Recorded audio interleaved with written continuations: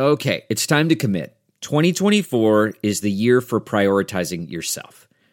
Begin your new smile journey with Byte, and you could start seeing results in just 2 to 3 weeks. Just order your at-home impression kit today for only $14.95 at Byte.com. Byte clear liners are doctor-directed and delivered to your door. Treatment costs thousands less than braces, plus they offer financing options, accept eligible insurance, and you could pay with your HSA, FSA. Get 80% off your impression kit when you use code WONDERY at Byte.com. That's BYTE.com. Start your confidence journey today with Byte. Hi there, it's Julia Louis-Dreyfus. You may know me from my podcast called Wiser Than Me, where I talk to older women and get their wisdom from the front lines of life. I was amazed by how many people told me our show made them look forward to getting older, which is why I'm here to talk about season 2 of the show. Sally Field, Billie Jean King, Beverly Johnson, Ina Garten, Bonnie Raitt, just to name a few. All hail old women. Wiser Than Me season 2 is out now from Lemonada Media.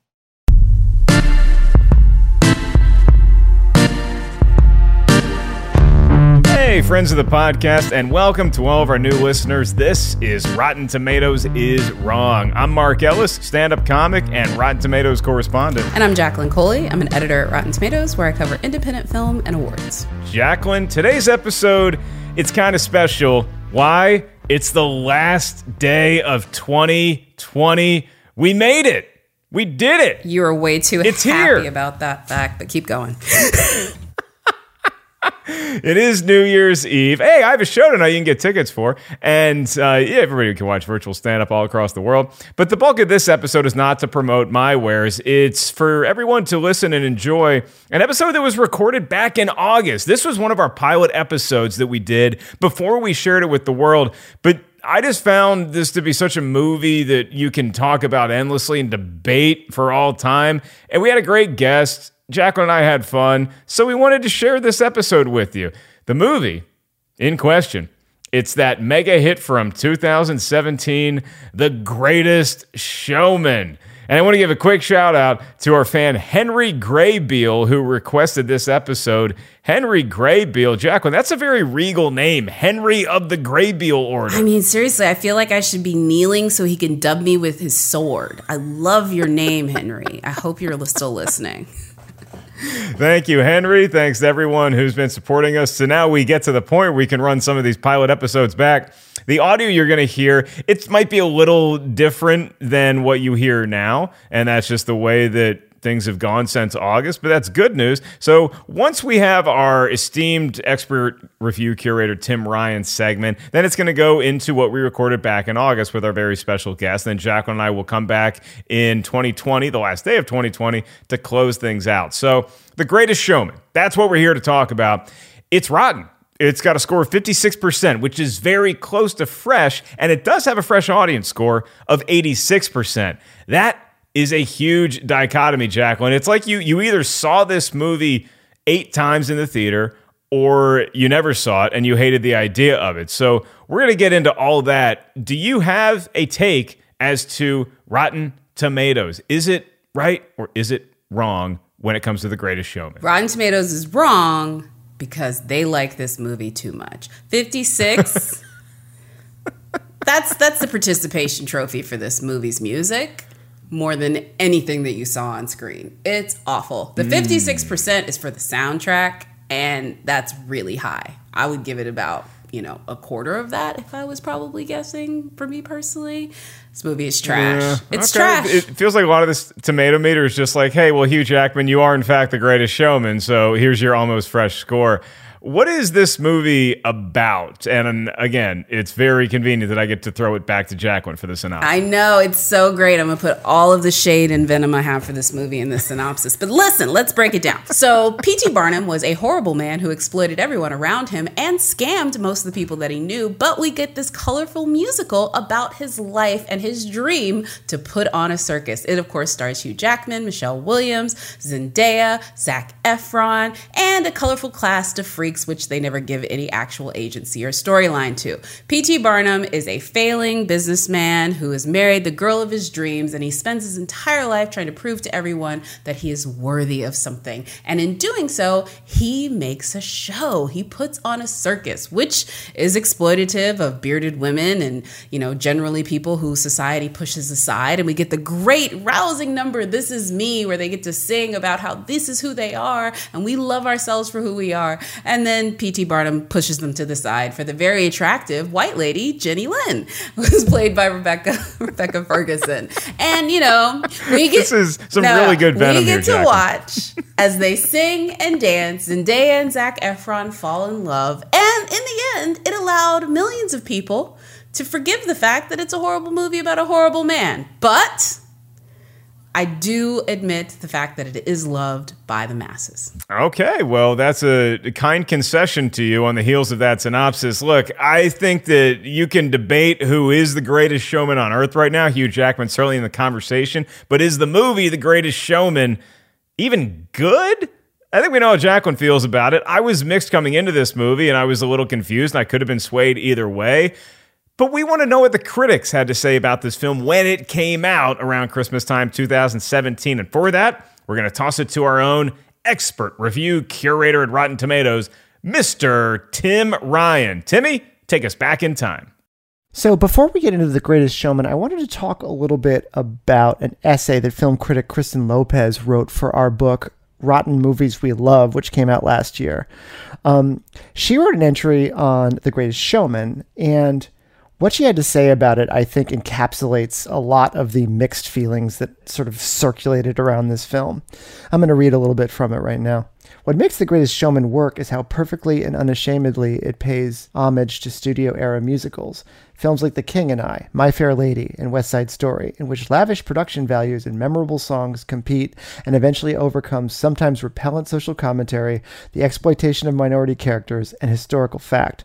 Like those classics, it triumphs over its inherent issues. And later she wrote, it's wrong and dated, but also enchanting. In the case of The Greatest Showman, it was 56% on the tomato meter, so rotten, with 258 reviews. The audience score was 86%. So what were the critics saying?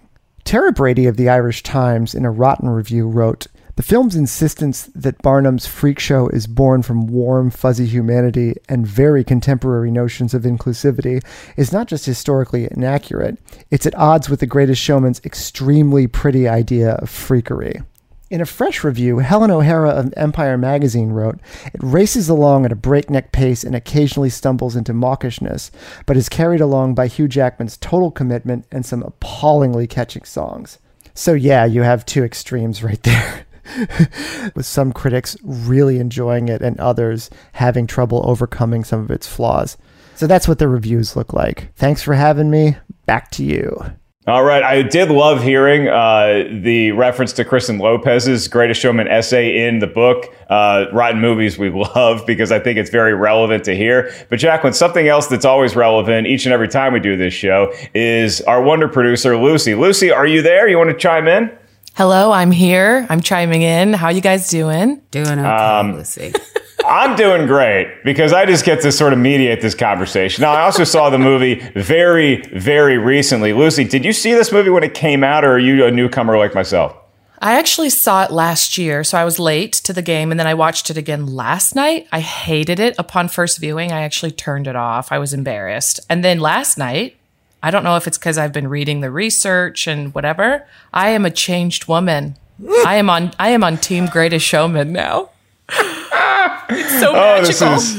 This is going to be such a magical conversation because, Jacqueline, I know you saw this in theaters. You probably saw this in a number of press screenings. I did not. I was on the road and I missed it. But our guest not only got a chance to see this at a press screening, I'm sure, through any number of the outlets that he contributes to. But he also saw this movie like 100 more times with his friends because he loved it. He is the podcast extraordinaire, a YouTube host of hosts. You can check out his sports program, Game Time. And he is a champion of the movie Trivia Schmodown, John Rocha. John, we're talking about your movie, bud. How you doing?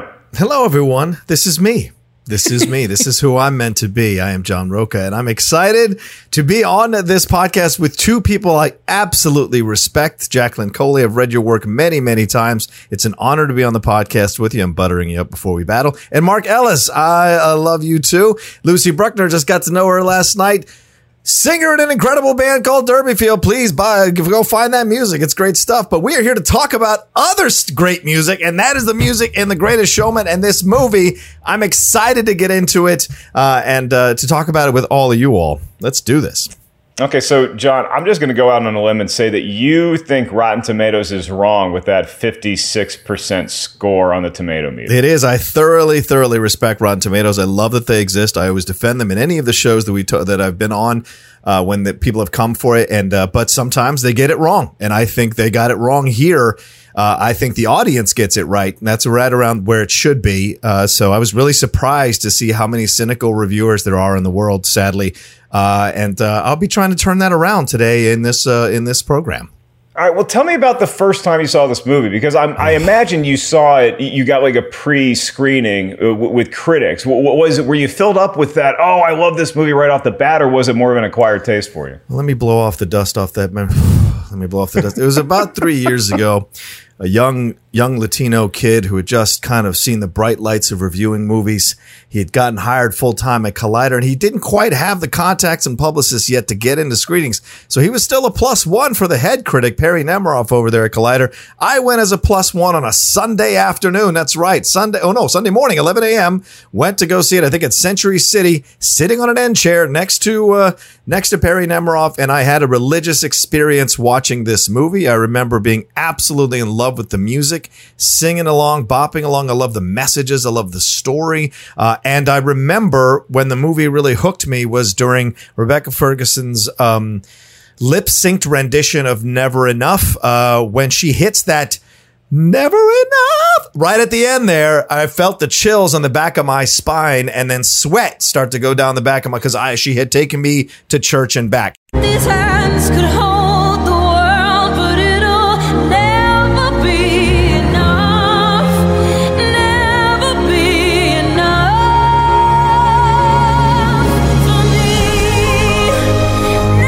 Never. So for me, I absolutely just fell in love with this movie. I fell in love with the messages of this movie. Hugh Jackman was incredible. Zac Efron actually won me over, and I'm no big fan of Zac Efron. This was the beginning of me changing my mind on him. Zendaya, so great to see her. Yahya Abdul-Mateen, Rebecca Ferguson, as I mentioned earlier, and Michelle Williams, of course. Just who knew Michelle Williams could sing? I did not, and she was great. And there was so much of it that reminded me, as a massive fan of MGM musicals and classical musicals, there were so many beats that were similar to me, yet somehow fresh and new you see what I did there? Fresh and in the way they presented it in this movie. So I just remember really walking out of there just insane.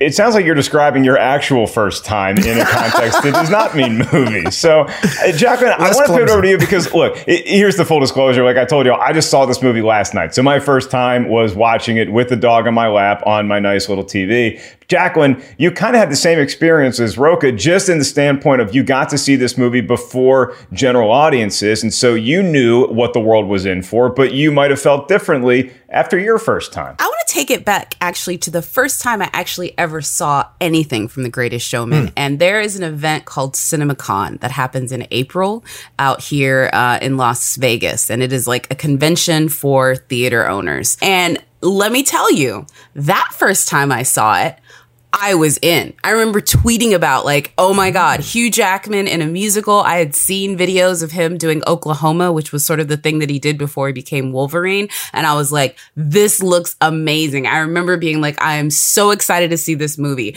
And I was. When I sat down to see it that year, I was like strapped in. I was so excited to see it. And within about 4 minutes, when I saw the first CGI dancing tiger, all of that hope just crumbled into a little ball and it was thrown out the window with just like, there was a tear. There was a bit of a tear, if I'm going to be honest, when I realized how disappointing this moment was for me. But there was a whole 6 months that I thought The Greatest Showman was amazing. Hey, look, this is what this movie has done to people. It's a diversity of opinion, and that's what we love on this show. That's why it's great to have Rocha joining us, because the audience score is 86% fresh. And when you look at some of the reviews you can find on RottenTomatoes.com, I'll just read a couple quick ones. Christopher O says, it's an original take on the story of genius showman P.T. Barnum, led by the very mesmerizing Hugh Jackman. And that is kind of what gets you into theaters. And then you also have another review that says, a fun, albeit shallow time for the family. Skip the story, stay for the songs, which is pretty much the page that I'm going to be on. That's going to be my party line, is that I did not care about the story. I did think it was pretty shallow, but some of the musical set pieces were worth the price of admission. I don't know that I would want to go back and back again, but according to Forbes, this is one of the leggiest films in movie history. Not leggy as in the way you describe a female accomplice in a gumshoe movie from the 1940s, but leggy as in, no, this movie had legs because people kept going back and back to see the film. And I do understand that if you have a starved mentality for musical theater and you don't want to afford those big Broadway plays, and this is shown in a Cineplex right down the street for $10-12, I understand wanting to go back and see this movie again. Rocha, you clearly love this movie. You're gushing about it. Is it the music that got you back in the theater time and time again? Was it the actual story? Because I didn't see a lot there. Well, I mean, you're a big Schwarzenegger movie fan. There's not a lot there either, pal, and you like some of those movies. So the thing is, you got to pick and choose what you feel connected to, what moves you. To me, the story, me as a son of immigrants coming to this country, I had to, when I was born, I had to like fight for the things I love. I want to achieve something and leave a legacy. And so there was about that story that Hugh Jackman, that they present about P.T. Barnum, really connected with me on a visceral level, and what he was trying to accomplish. You know, showing people that no matter what you look like, no matter what you, where you're from, or what status you have, or economic situation, you have a chance to succeed. If things fall right and you work hard, it could present itself. So much of that worked for me. And then you throw in the music. See, I think it unfairly gets vilified for a lightweight story. It is not a lightweight story in any way, shape, or form. It may run through its emotional beats too quickly. That's fair. But the story itself, you've seen that in a million other films that people love and revere and put in the classics section of the store. So for me, it was the music combined with the story that I felt an emotional connection to, that moved me. And I took multiple people back to see it. In fact, it's one of the films my girlfriend and I saw for the first time on my birthday 2 years ago, and just absolutely loved it at a rooftop theater. And she's pretty cynical about movies, and she loved it. And so there are a number of people I brought. I went to sing-alongs. So I just absolutely feel very moved by the film and the messages that the film is trying to say in a very cynical world that we have right now. Yeah, Jacqueline, you mentioned something that kind of counters John's point, and I love the way you phrase this, the seduction of the musical. Yeah, I mean, look, if you have watched enough musical theater, or if you're a nerd like me and maybe have studied it, then you understand that there's certain elements of the musical. There's a music that's the showstopper moment. For those that don't know, This Is Me, which is the big anthem hit that they play pretty much anytime they mention this movie. That's the showstopper hit. And basically, you can kind of manipulate an audience in a lot of ways. Like, there's always a song where the person talks about what they want. That's the I Want song. And in this one, you know, it's either We Can Rewrite the Stars, or, you know, the one that Hugh Jackman is singing to Michelle Williams at the very beginning, like this idea that he's going to do something fancy. A Million Dreams. Yeah. A Million Dreams. Thank you. See, you actually paid attention to the titles. This is the deal. This is the deal, though. That seduction does hide its flaws. And there's a thing that I will say to this, which is that I understand that. I understand why the music, because the reason why I know this is because the reason why people showed up to the theater, by the way, is because of how they promoted this. And every single promotion for this movie, within 15 seconds, they start playing that song. And they basically turn the trailer into a music video for this really, really catchy poppy song.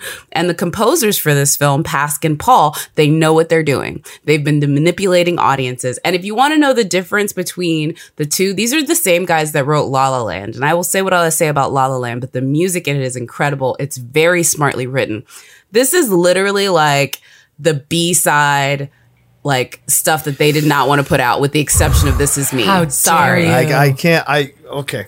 It's the truth. I It's the think truth. La La Land is the B-side of that. That music is horrific, for God's sakes. I don't find any of those songs They're not memorable. sing along about it. No, This they is the aren't. thing. And These they're not ones are you can- challenging in any way, shape, or form, or somehow inventive or new. To she me, talk- this is the music that you remember, and there's a reason they play it over and over again. Because you It's not can just- sing along to it it's because not- they it's not- set but it up. But I feel like that's devaluing the people who go to this. We're not all mindless automatons who get manipulated to go see this. Go seeing it over and over and over again means that there's something more here that you're connecting to rather than the song. We all have YouTube, Jacqueline. We can listen to the song over and over again if we wanted to. It was going to have the full experience tied into the music, tied into the story and the connective scenes that those music cues pop into that move us, that keep us going, and why we go back to see it over and over again. I hear you with manipulation. I totally respect that, but everybody manipulates, for God's sakes. I think that we're all manipulated a little bit in going that's into movies. any movie. I mean, if you look I'm at another not saying movie that came out at the same time as The Greatest Showman, the movie that I thought everybody would go rush back to theaters time and time again to see was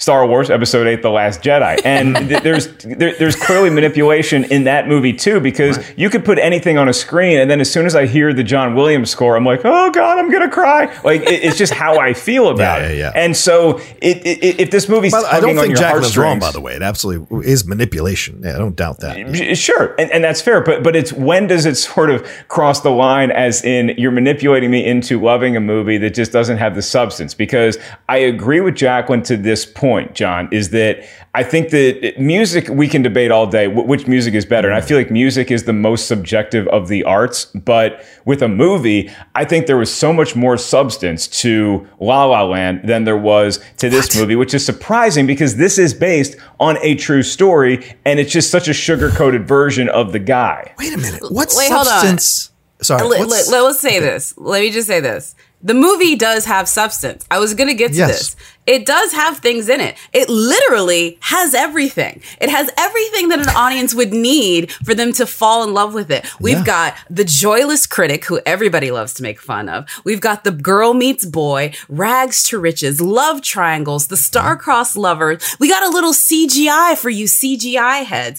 And they all push this into this narrative like a kitchen sink. So it's not that I don't think there's no there. I just think it's like a very shallow house, but they put enough stuff in it for people to like it. And the thing I will argue too is the reason why people also kept coming back is because there is a joy to watching this type of movie. And I would also say that given at the time that this came out, this is another reason why I think it was very seductive. This was 2017.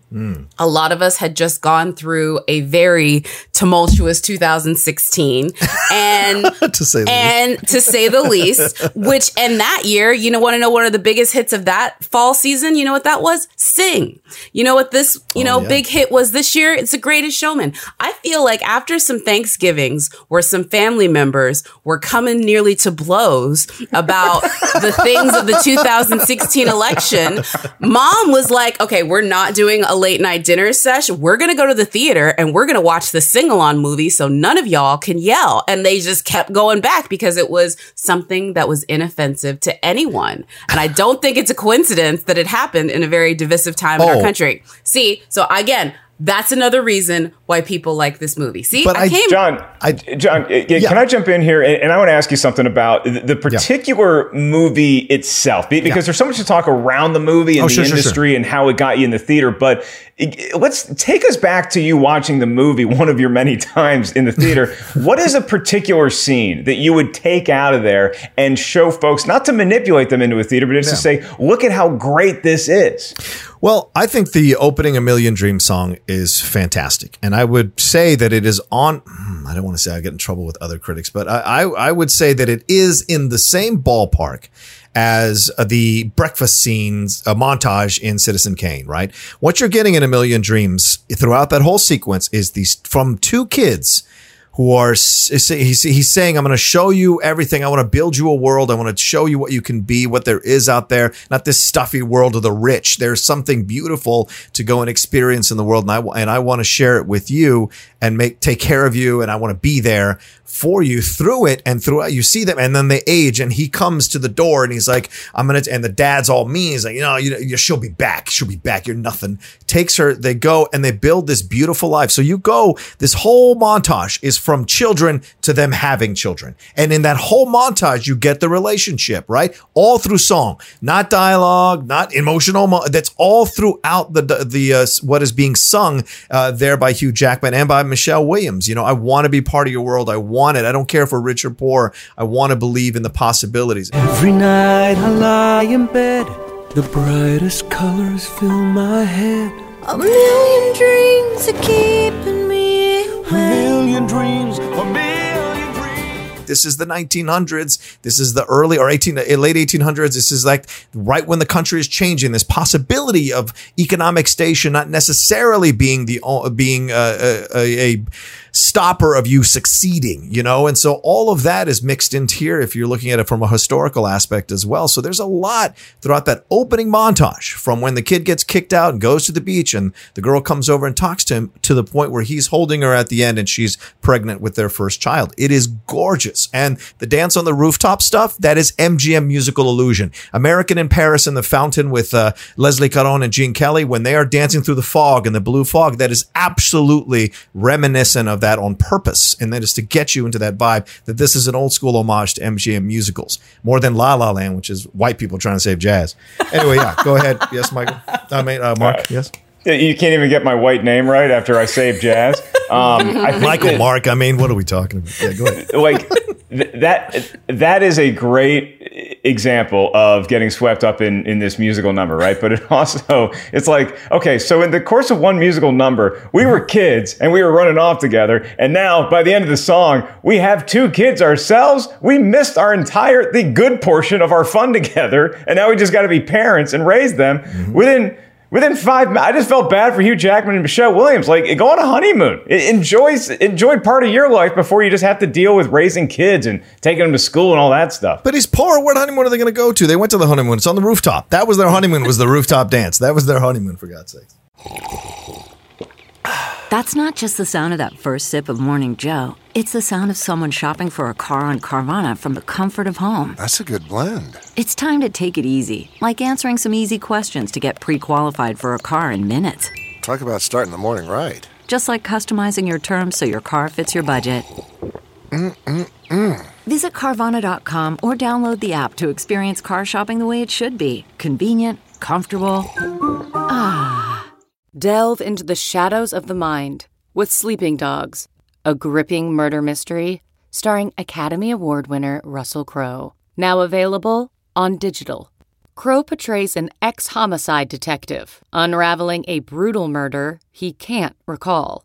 Uncovering secrets from his past, he learns a chilling truth. It's best to let sleeping dogs lie.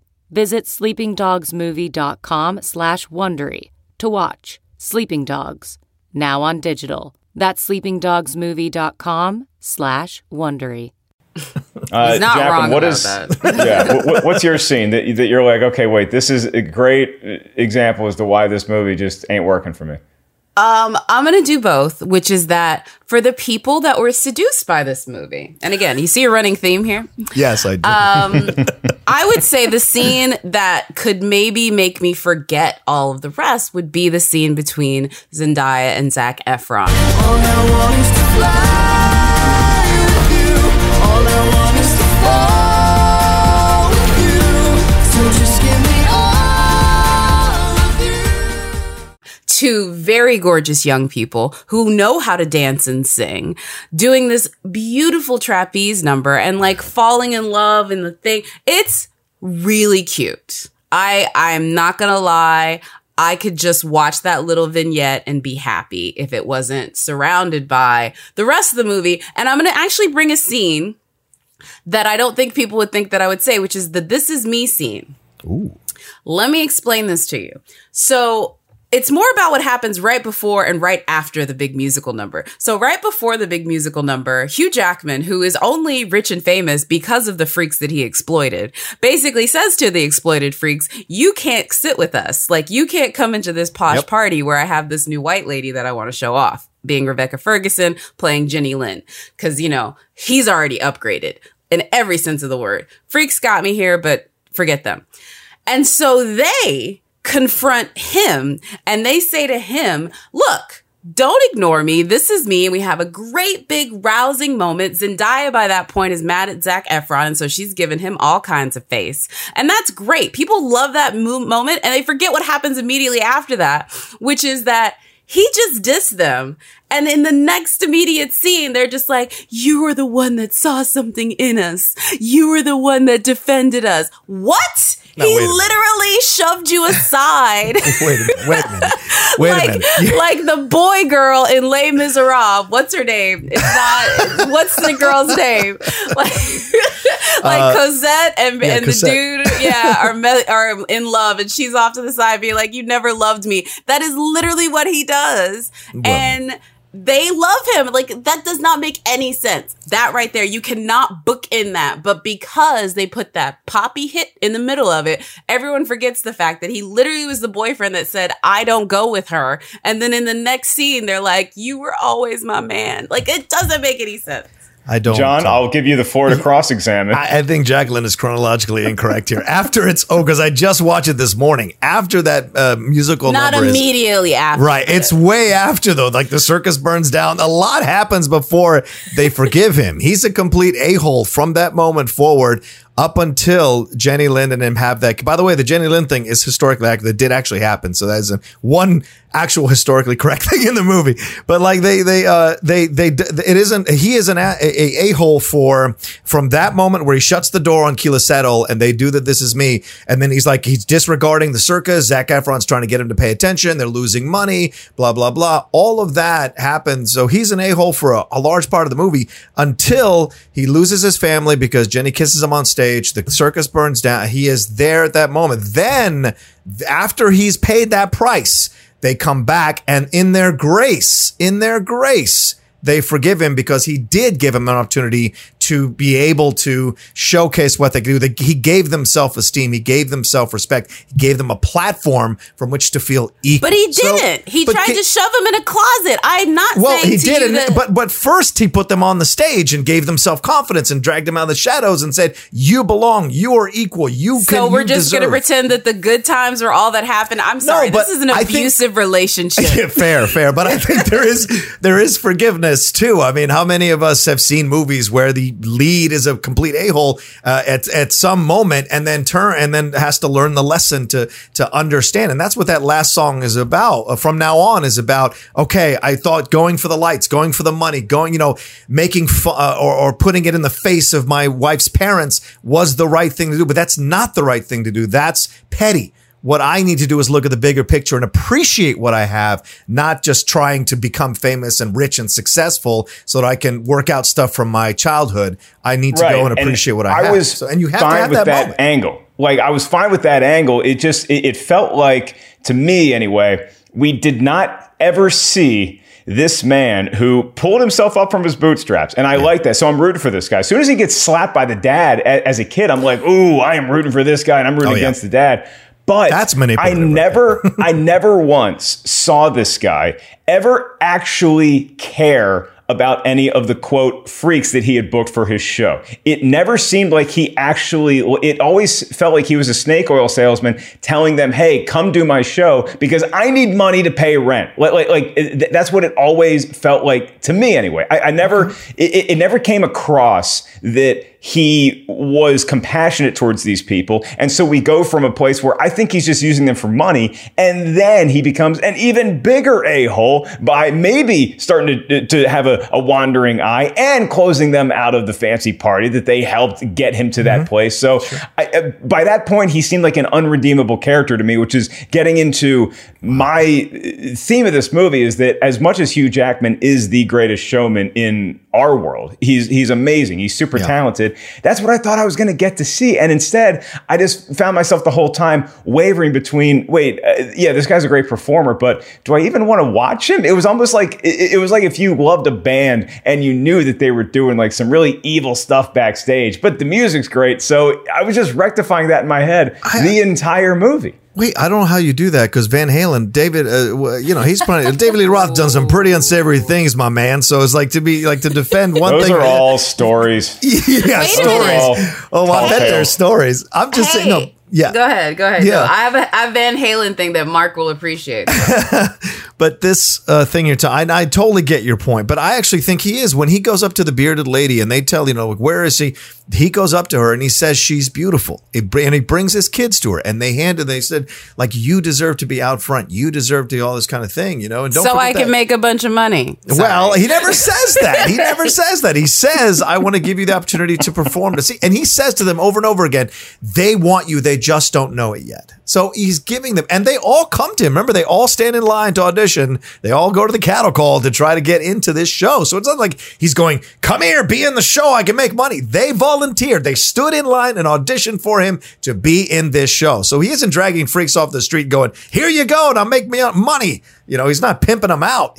What he's saying is, I have an opportunity for you to come on stage and perform, and I'll give you a showcase. And they come and audition for it. So I think that's a bit of a misrepresentation of what actually happens. Just because you choose to start dating the dude does not mean you accept the abuse. But I'm not going to go there again. Wait, this is an abuse. Listen, I just want to say this one thing. The thing about The Greatest Showman, which I think Mark should appreciate. Again, I've been trying to find moments that's why people could like this thing. It had a Van Halen style, sort of, I would say, genesis in the sense that originally they had their David Lee Roth and Baz Luhrmann as the director for this. Yeah. And then they sort of had to go, I wouldn't even say it was with their Sammy Hagar. I would say that this is more Sinise is the guy that they got to direct it. His name... Gary Cherone? Jerry Cherone. There you go. I said Sinise. Cherone. There you go. Sorry. That guy. I knew he was... I know he did the slow song from the 80s in the black and white video. More Than Words. There you go. I know that dude. That dude. Extreme. The director, Michael Gracie, is Gary Cherone because he had to fill in for Baz Luhrmann. And the movie wasn't even going to happen. But you want to know what saved it? They had a talent show with people like Cynthia Erivo and Keela Settle, the girl that does the song for This Is Me, Hugh Jackman, Pascal Paul. They also, I think, had Jeremy Jordan, a bunch of Broadway people. And they performed the music for the movie because the script was not good. Everyone was dropping out. And that was the only reason why they saved the movie. So again, just going back to my point, even Warner Brothers or whoever had this movie, is it Warner Brothers? They needed the music to get them to understand that it was worth even having an effort. Well, John, let me pivot to that over to you, because when you look at how this movie actually did get made, I think you can look at it from the standpoint of, we were going to get a Baz Luhrmann movie, and what could that have been? But do you look at this production itself as a mirror of the story we're telling, where it's just a ragtag group of folks and we're just trying to pull something together, and it ended up working out, and it's a great American success story. Yeah, it's like those old Mickey Rooney movies, those Andy Hardy movies, right? We're going to put on a show, kids, and that's what they did. And putting this all together. But I mean, Jackman had worked with this director before on Lipton tea commercials. He had done stuff. Commercial? Oh man, I mean, look, we all go. The Fincher was doing music videos, and we all come from somewhere. I mean, this the great ones. Show me the Carfax. Scrub who got called up to the pros. He was a choreographer. He was a writer and a composer. He was not a scrub. He wasn't a scrub, but he was definitely not a starting player. This dude was riding the bench, and they put him in the game. And it's luckily but they had a lot of help too, though, which I think was really smart, because while he may not have had any other directorial, any features under his belt, a lot of directors come from commercials. They're hard things to make. He's visually capable. Say that. But people like James Mangold, the Logan director, he was brought in to help oversee. He also helped edit. It's one of those things where it's like Michael's got potential, right? But the producers or whoever decided to bring in all these other big kind of creators, from the cinematographer who had done Atonement, etc. That's okay. It's okay to have Michael Gracie direct when you have all these power hitters behind him. Yeah, Seamus McGarvey was the cinematographer. He did Atonement, Nocturnal Animals, Anna Karenina, The Avengers, The Hours. Then you look at the writers, Jenny Hicks, who wrote for Sex and the City, Dawson's Creek, The Big C, Bill Condon, He was one of the writers. He directed Dreamgirls, Gods and Monsters, Beauty and the Beast. So there was a lot of talent behind this Michael Gracey guy. Bad movie. I know there was a ton of There talent it is. there. Ouch. The one thing I will say is Lucy, you brought this up. Literally, James Mangold, and this is a little inside baseball. So for folks that don't know, this is the director of Logan. He also did Ford versus Ferrari. He actually basically got called in to fix the mess that Michael Gracey made. Now that's the inside tip. Just like there's the inside rumor that Gareth Davis, who directed Rogue One, essentially had to get saved from his own movie as well. Now, granted, these are rumors. None of it's necessarily been confirmed, but the inside industry talk has been whispering for a while that basically the barely passable movie that we got was strictly because James Mangold fixed it. That essentially Gracey was a bit over his head. Now that is alleged, but that's what's out on the street, which I think puts into my position that he was put into a director's chair before he was ready, if that's the case. And that happens sometimes, but I think you got to give credit to the studio for realizing that, thinking they might have something and bringing in someone like Mangold to make the fix. You know, the thing is, not to take too much of a left turn, but like with Kathleen Kennedy, so many people give her crap. When she makes the decision to release somebody and bring a new person in Rogue One, it worked out. In Solo, it didn't 100% work out, but she makes these decisions because she knows what's possible. And Rogue One, in my opinion, is one of the greatest new Star Wars films we've ever gotten. Absolutely, So sometimes you have to make that decision. I mean, a lot of rumors that Steven Spielberg directed Poltergeist after Tobe Hooper did a terrible job with that. So that's another good one. Yeah. And again, these are Hollywood. They could be rumors, but I will say this is one of those few movies where studio interference probably and more than likely saved the movie. So we can give them credit. I just love that this guy directed Hugh Jackman in a Lipton tea commercial, and now Jacqueline's spilling the tea about this movie. That seems to match up very well. I love that. Can we give Mark some props? No, we need to stop. Mark made a great... He used spilling the tea appropriately and put it into a pun. That is the marriage of us hanging out together. I'm just saying, like my slang with his dad jokes, I'm loving it. That is the flavor of this podcast. I've taken my first step into a larger world. But the biggest thing, I think that what we're all looking at, and Lucy, I'd love for you to weigh in on this subject too, is that with biopics, I think audiences are willing to accept some facsimile of the truth. And maybe it's the quality of the movie that is what determines how much we're willing to give. Like how much leeway we're willing to give with what the actual story was versus what we're seeing on screen.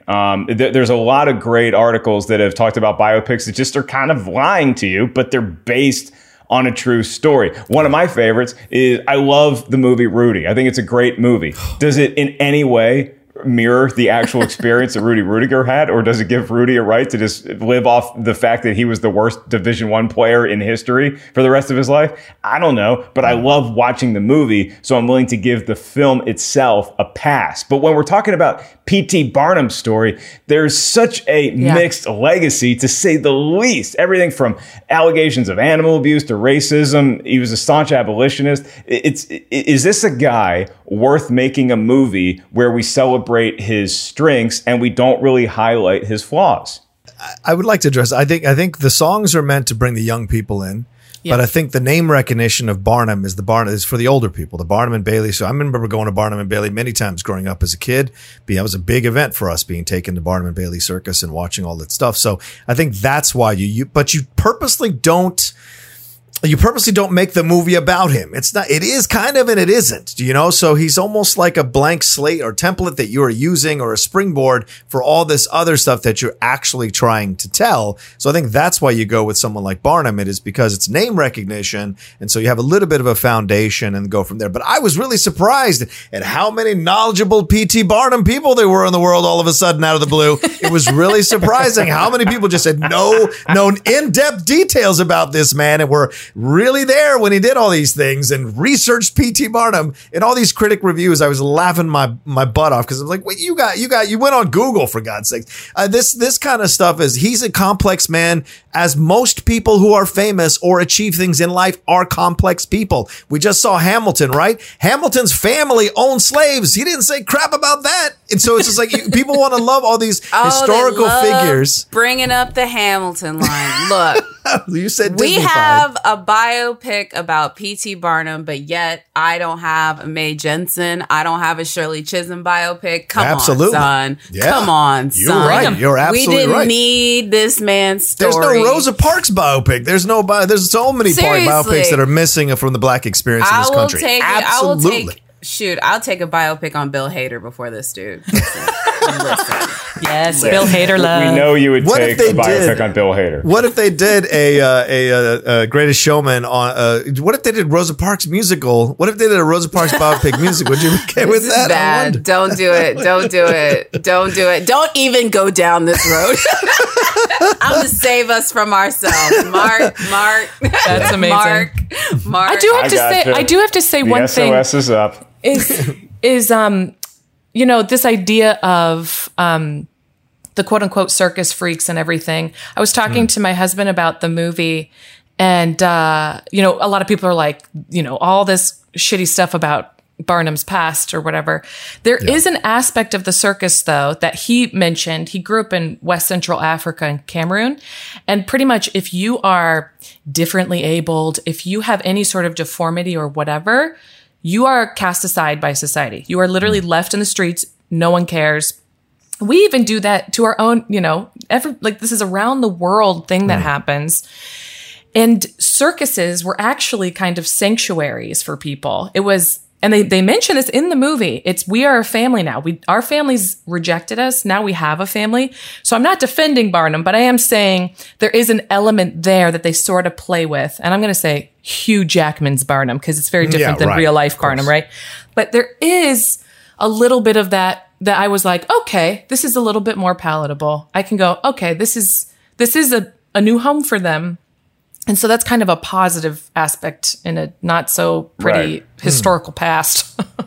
And what I'd say about this movie, too, is that it comes along at a time when I think us in America and around the world are taking two eyes to look back at history. We're not just turning a blind eye and we're examining exactly what did happen in history. What are some things in history that maybe we weren't taught in school, or things about historical figures that we've always just assumed were great because they have a statue made of them.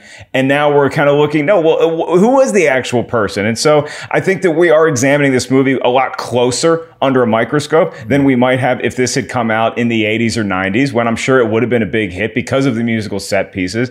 And so something else that we got from our expert researcher, Mark Hoffmeyer, is we're talking about word of mouth movies, right? This is a movie you go see and you tell your friends about, and you say, oh, you got to go see this movie. It's just so bombastic and loud, and it's like you're going to the theater. Here's some other movies that did great as sleeper word of mouth hits. My Big Fat Greek Wedding, Paddington, Jumanji, Welcome to the Jungle, Napoleon Dynamite, La La Land is in there, Rocky, Juno, Easy Rider, Game Night, just to name a few. Now, where this movie is the outlier is that all those other flicks I just listed are fresh on Rotten Tomatoes. This is still rotten. So despite the fact that it was a rotten film according to Tomato Meter, and that's all the critics around the world weighing in, it still had that word of mouth buzz. So I think that there is an underdog Rocky-like story that you could tell about this movie.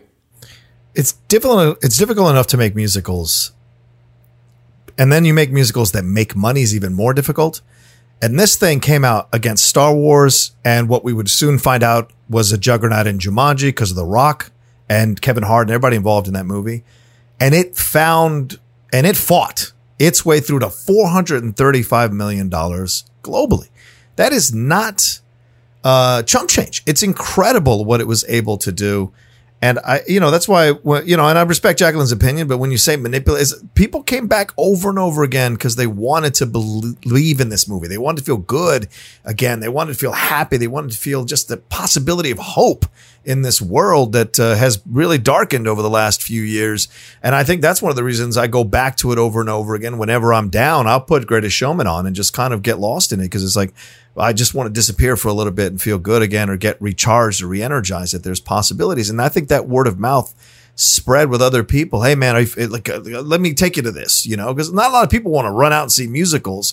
Let me take you to see if you like it. And a lot of people turn around on it. All those reviews I've seen on other sites, they start out with, I did not want to, I thought I was going to hate this thing, and I absolutely loved it. And so, and then I just wonder, I wonder about the critic situation, and I wonder if maybe the character that is the critic, I wonder if some critics got upset by that or got offended by that. That is exactly what happened, because I was just going to say, that didn't bother me at all, because I'm like, there are critics like that. Offensive in the sense that you could tell they're setting itself up. Look, this was meant to be a crowd pleaser. This is meant to be an inoffensive thing that everybody likes. And when I say manipulative, I don't have to mean sinister. All great writers manipulate their audiences. True. Like Mark, when he's on stage at a stand-up, he's making them go where they don't think they're going to go for them to hit totally manipulative the whole time. I mean, look, again, it's not sinister, but you're manipulating them to get them to laugh. That's what you're doing. Yeah. The Greatest Showman is manipulating you to feel good, not just about the movie, but the experience of watching the movie, because it encourages you to sing along. It encourages you to feel like, that's me. Literally, the song says, this is me. Like, that is everything in sort of design in this movie has made you to make you want to feel a part of what they're putting on, to make you want to join the circus, if we can go ahead and say it. Now, the circus is trash. Well, look, with a bunch of meth addicts. Close as you could possibly do. I'm a comedian, and that's the closest thing you can do in 2020 to actually joining the circus. So tell your parents you want to be a comedian and see how that works out. Just to put a nice bow on this whole conversation that has just been so much fun to have mediate and weigh in. Lucy, I want you to just chime in really quick, because I didn't get your kind of scene. Or is there one musical set piece during this movie that really you're like, oh, you know what? This makes me feel great? Oh my gosh, yes. Okay, I think it's the one that Jacqueline brought up, but for me, it's a specific moment when the bearded lady, forgive me, I forget her character's name. The bearded lady is pissed that Hugh Jackman just rejected her, and they're doing that whole montage through the streets. Then they make it back into the theater, and she's singing there, and she's this incredible voice, and she's angry, and she's hurt, and she's upset, and all her people fly up into the air, and then they like freeze. And then it's just like, come on, let's do this. Like, land on the beat. And when they land on the beat, like that kind of chill experience that you had, John, first watching this film, I had it. Like, my whole body was just covered in chills. I was like, holy shit, this is so good. This is brave. This is bruised. This is who I'm meant to be. This is me. Look out, 'cause here I come.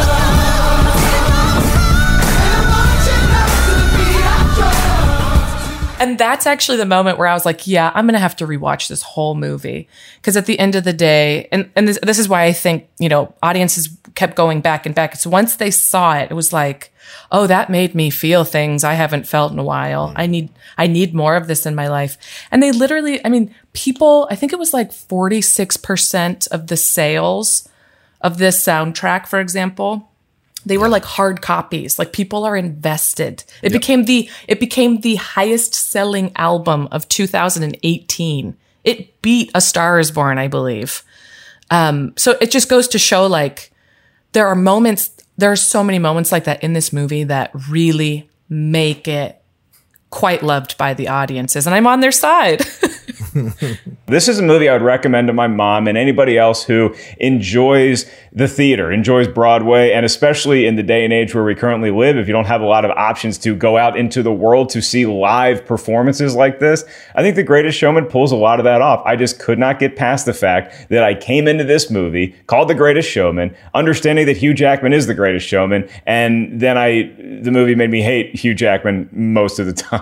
So that is something that I will work on in my personal life. But in the meantime, we do want to wrap this show up by thanking our esteemed guest, John Rocha. A dynamite conversation. It was so much fun to have you on the show, my friend. What are you working on right now? Where can all the kids go find you? It was my honor to be talking with both of you. Honestly, it's my honor, and I had a lot of fun. You can find me at The Rocha Says on Twitter and on Instagram, and my YouTube channel, youtube.com/John Rocha Says. You can see all the film stuff we do there, sports stuff, professional wrestling, and politics stuff we do on that channel. Try a little bit bit of variety of everything. And yes, we do debate films. A lot of fun on that as well. And of course, the Cinephiles, which is my podcast. I think it seems appropriate here that I do with my director friend here. We've done it for 4.5 years now. We break down a classic movie every week or a good movie every week. We spend 2 to 3 hours breaking it down. And we've had great guests like Scott Mantz on numerous times. Kay Cannon was a recent guest. And so we just love to get involved into the world of film. So please go and download that as well. The Cinephiles, CINE-FILES.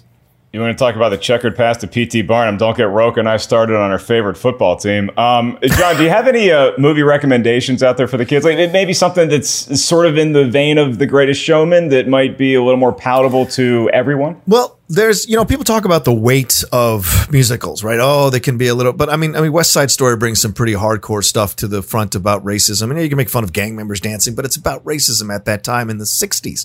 It's a really important film, I think, for people to watch. We are getting Steven Spielberg doing a remake on it. I don't know how you improve on a film that won 11 Oscars, but I guess he's going to try. And that's the story that really I come back to over and over again. If you haven't seen American in Paris, that's another one. You want to see what the power of a musical could do. That's a Best Picture winner with a 16-minute dance sequence near the end of it, and you don't lose a second of attention when you're watching that movie. And I think a quiet one that no one really talks about that much is it's called It's Always Fair Weather, a Gene Kelly musical about these men coming back from World War II and the PTSD they experience over 10 years that threatens to break up their friendship, and then they come back together and how they find their way back to each other after they've been in the real world for 10 years. It's kind of a dour musical, but I think it shows you the power of what a musical genre can do, and it's not as lightweight as you think it is. Okay, well, Jacqueline, I hope you agree with one of those takes. No, he's got some good stuff. Look, I will go ahead and say that,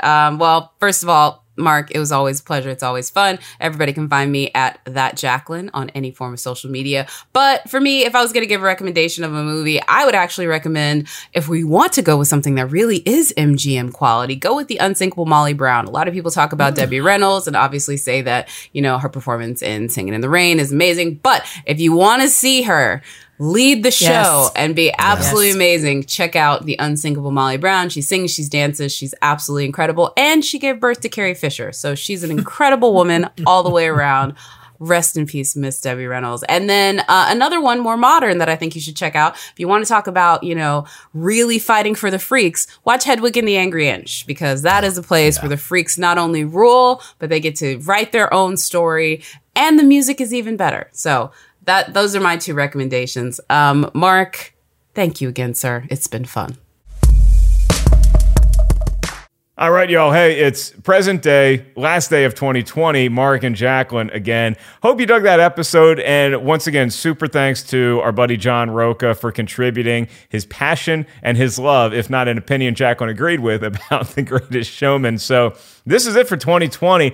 We have loved hearing from y'all. It's been one of the most rewarding parts about us doing this show is all the fan support and all the emails we've gotten. You can email us anytime.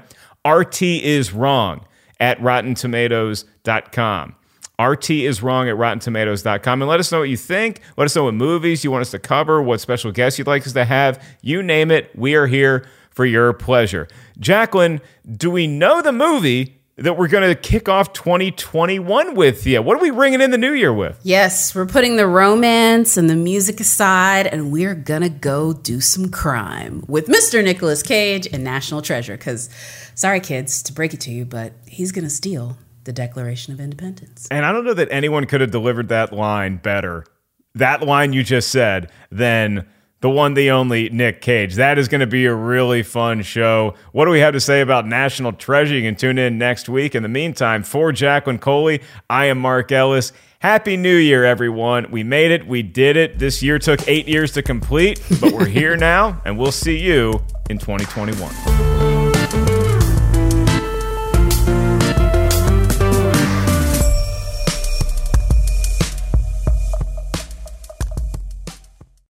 You know how to book flights and hotels. All you're missing is a tool to plan the travel experiences you'll have once you arrive. That's why you need Viator. Book guided tours, activities, excursions, and more in one place to make your trip truly unforgettable. Viator has over 300,000 travel experiences to choose from. Everything from simple tours to extreme adventures and all the niche, interesting stuff in between. So you can plan something that everyone you're traveling with will enjoy. Real traveler reviews give the inside scoop from people who've already been on the experiences you're considering. So you can plan with confidence. Free cancellation helps you plan for the unexpected. And 24/7 customer support means you can travel worry-free. Download the Viator app now and use code Viator10 for 10% off your first booking in the app. Find travel experiences for you. Do more with Viator.